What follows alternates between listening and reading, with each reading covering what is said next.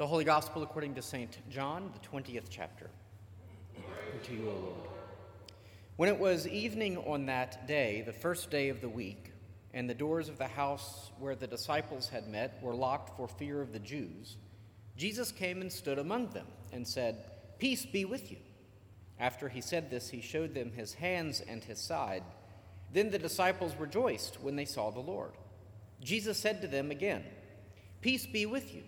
As the Father has sent me, so I send you." When he had said this, he breathed on them and said to them, "Receive the Holy Spirit. If you forgive the sins of any, they are forgiven them. If you retain the sins of any, they are retained." But Thomas, who is called the twin, one of the 12, was not with them when Jesus came. So the other disciples told him, "We have seen the Lord." But he said to them, "Unless I see the mark of the nails in his hands, and put my finger in the mark of the nails and my hand in his side, I will not believe." A week later, his disciples were again in the house, and Thomas was with them. Although the doors were shut, Jesus came and stood among them and said, "Peace be with you." Then he said to Thomas, "Put your finger here and see my hands.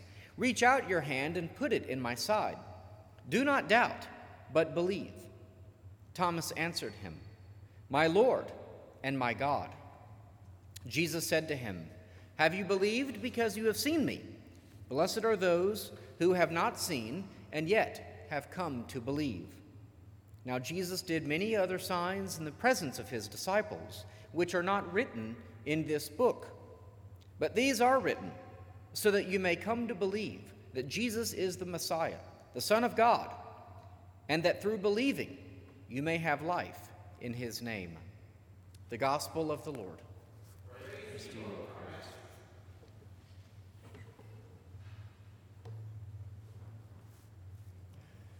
Grace and peace to you from God our Father and from our Lord and Savior, Jesus Christ. Amen. On Easter, too, we always hear the story of doubting Thomas, the man who refused to believe unless he could see.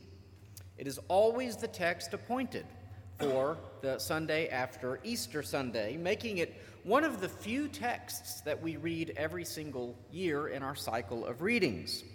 So, some people, somewhere, must have thought that this story was really important. It is probably because of the universal experience of doubt. Yes, we all deal with nagging concerns that what we all pin our hopes on may prove to be untrue. That's the bad news. Doubt is something that all of us have to work through. The good news is that I don't think that we would be able to think or reason at all if we did not also have the capacity to doubt. Doubting is part of the process of gaining surety, of growing in confidence of what you believe.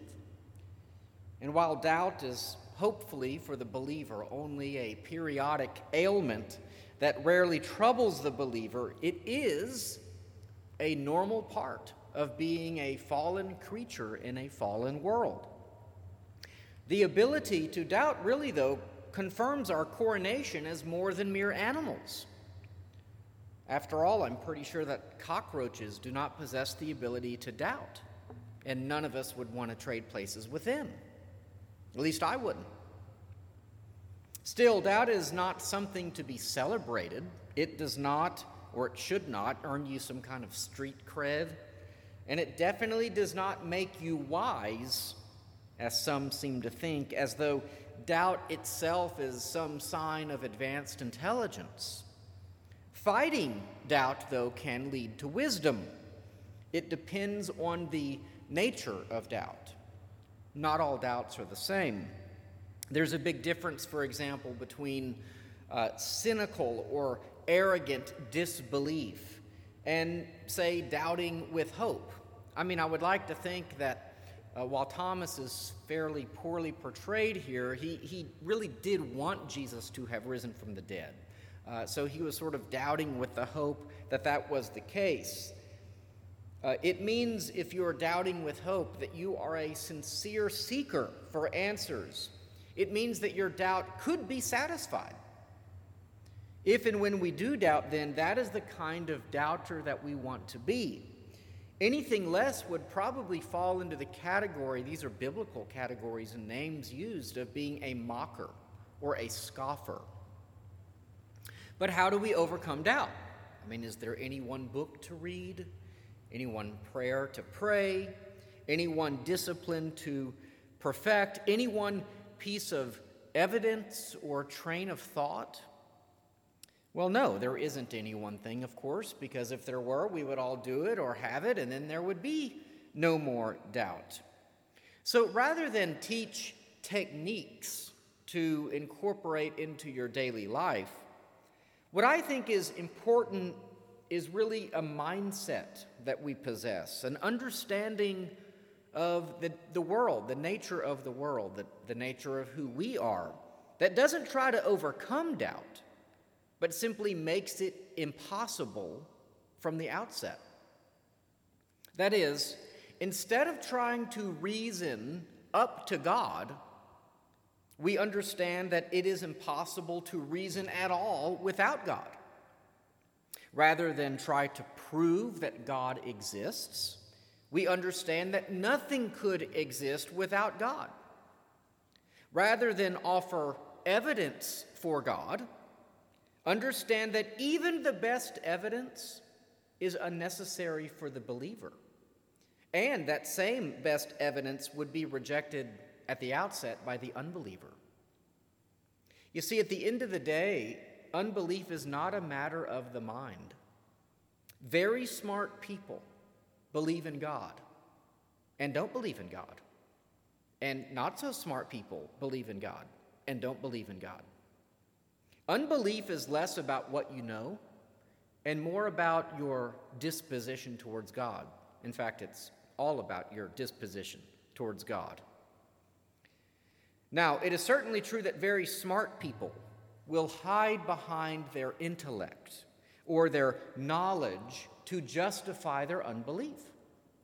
Right? They'll try to convince the world that they simply cannot believe because their rational faculty simply will not allow it. They say that it is their discipline and their honesty that demands that they cannot make some leap of faith into the irrational or unknown. It would be a betrayal of all of the great values they stand for, the principles of believing only rational things only that can be proven. But the problem isn't the irrationality of Christian proposals. And the problem isn't a lack of evidence. The evidence is abundant. The problem is spiritual. It is the rebellion that refuses to give way to God's authority. It is man's desire to be the master of his or her own life.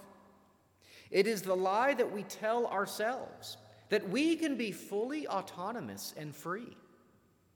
It is that desire for freedom from God that leads us to build masterpieces of denial and deflection. So, when very articulate people with PhDs deny the goodness and provision of God, do not let it worry you. If it was just a competition of degrees, well, there are lots of Christians with PhDs, people who are very intelligent and believe all the same things believing Christians believe. While those advanced degrees, they might lead someone to be better spoken than we are, you can know that it isn't accumulated knowledge that has led them to their doubt. It is a spiritual denial of God. Acknowledging and understanding that reality puts us all on now much more familiar footing. For now we can talk about, moral and spiritual issues. This is how the Bible talks about unbelief, with language of repentance, etc. Not the complexity of the universe, or arguments for or against evolution, or all of the historical data to consider, though those are all topics worthy of study. I think Christians should understand those arguments and be reading books about those arguments and be conversant in all of those sorts of arguments. But there are more important moves that we can make to not only confront the doubts of others, but our own doubts as well. And I would summarize it in 5 words: the impossibility of the contrary. The impossibility of the contrary. You see, what we want to argue for then is not a series of probabilistic cases that, if all considered together, form an almost certain barrier to doubt, okay? We want to build a case that is impossible to be false. So rather than giving all of the reasons that it is almost certainly true that Jesus rose from the dead, we argue that it is not possible for anything else to be true. How do we do that? Well, we begin by asserting that the Bible is the revelation of God.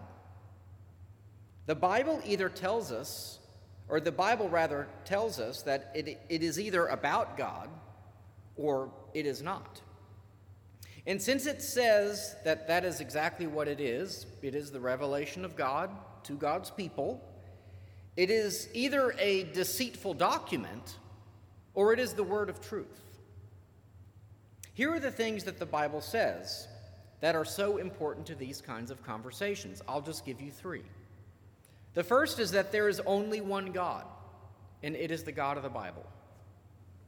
Pretty straightforward, right? Again, either the Bible is true or it is not. It is either a pack of lies or it is truly the Word of God. That's what we're left with.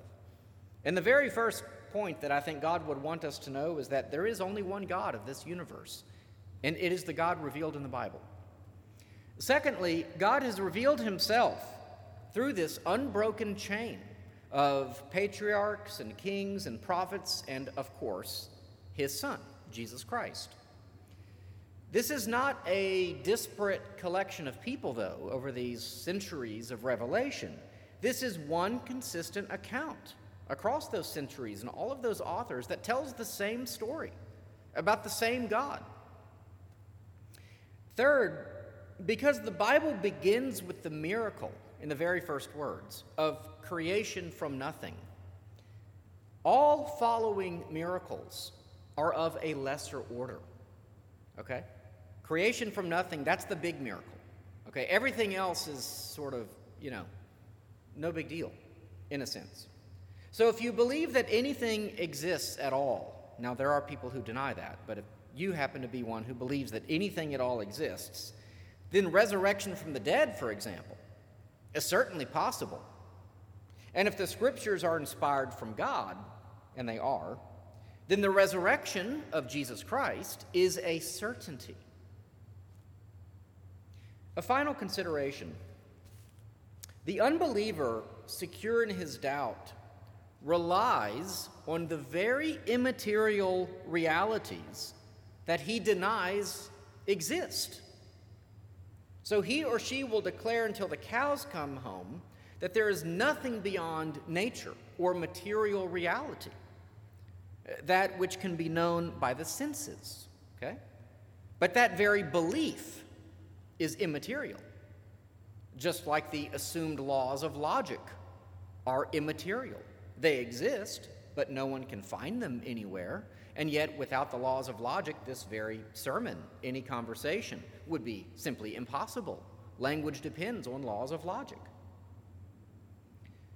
And yet, the unbeliever then cannot escape the reality of immateriality, no matter how hard they try.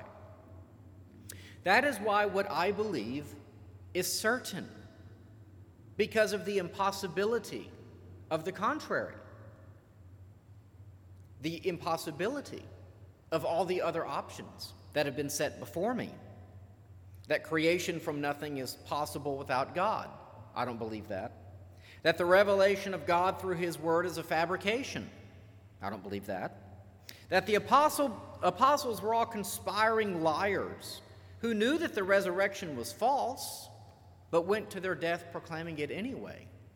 I certainly don't believe that.